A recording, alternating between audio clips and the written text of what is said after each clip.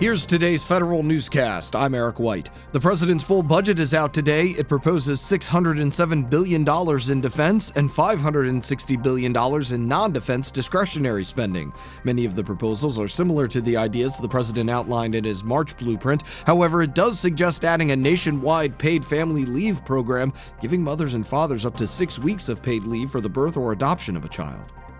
Though the budget includes a boost in defense spending, it's not quite the military buildup the president promised. Federal News Radio's Jared Serbu has details. The proposal is largely a continuation of the Obama administration's military spending plans. A new analysis from the Center for Strategic and International Studies, based on leaked documents, points out the $603 billion budget is just 3% larger than the previous administration had planned for the same year.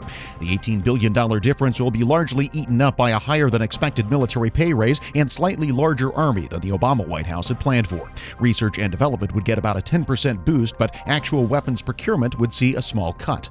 Jared Serbu, Federal News Radio. The budget also makes major changes to the federal retirement program. Federal financial experts say the changes would have a significant impact on current and future federal employees and retirees. The budget includes increases to employee annuity contributions. It would also get rid of the cost of living adjustment for current employees and retirees in the federal employee retirement system. People in the civil service retirement system would see their COLA cut by 0.5%. The president is putting a finer point on how the IT modernization effort is going to work. President Donald Trump will ask Congress in his 2018 budget request for $228 million for the Central Fund to modernize federal technology. Known as the IT Modernization Fund, OMB would use the money as sort of a first-year proof of concept for how agencies would submit business cases to access the money. OMB is also detailing how the Interagency Board would decide which projects are awarded funding.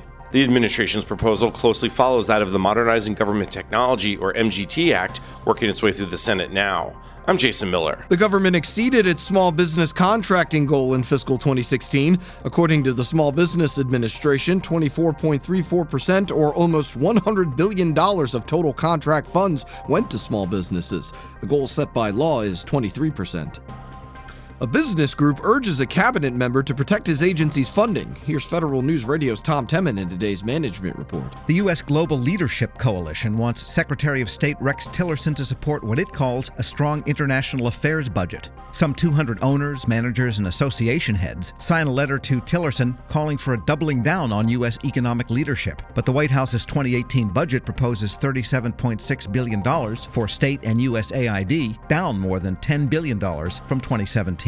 I'm Tom Temin. If you fly drones for fun, you won't have to register it with the Federal Aviation Administration. The D.C. Circuit Court of Appeals finds the FAA does not have the authority to require drone hobbyists to register their mini aircrafts. The ruling says the FAA Modernization and Reform Act of 2012 forbids the agency from passing regulations on model aircraft.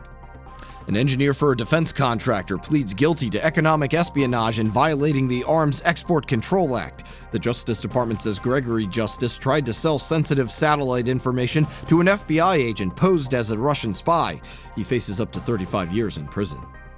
About 5,000 airmen a day are visiting a site to help revitalize Air Force squadrons. The Air Force sets up a crowdsourcing website to allow airmen to share, comment, and vote on ideas to better the military lifestyle. The Air Force has had trouble retaining some of its airmen in the past. The service hopes changes to squadrons can help that.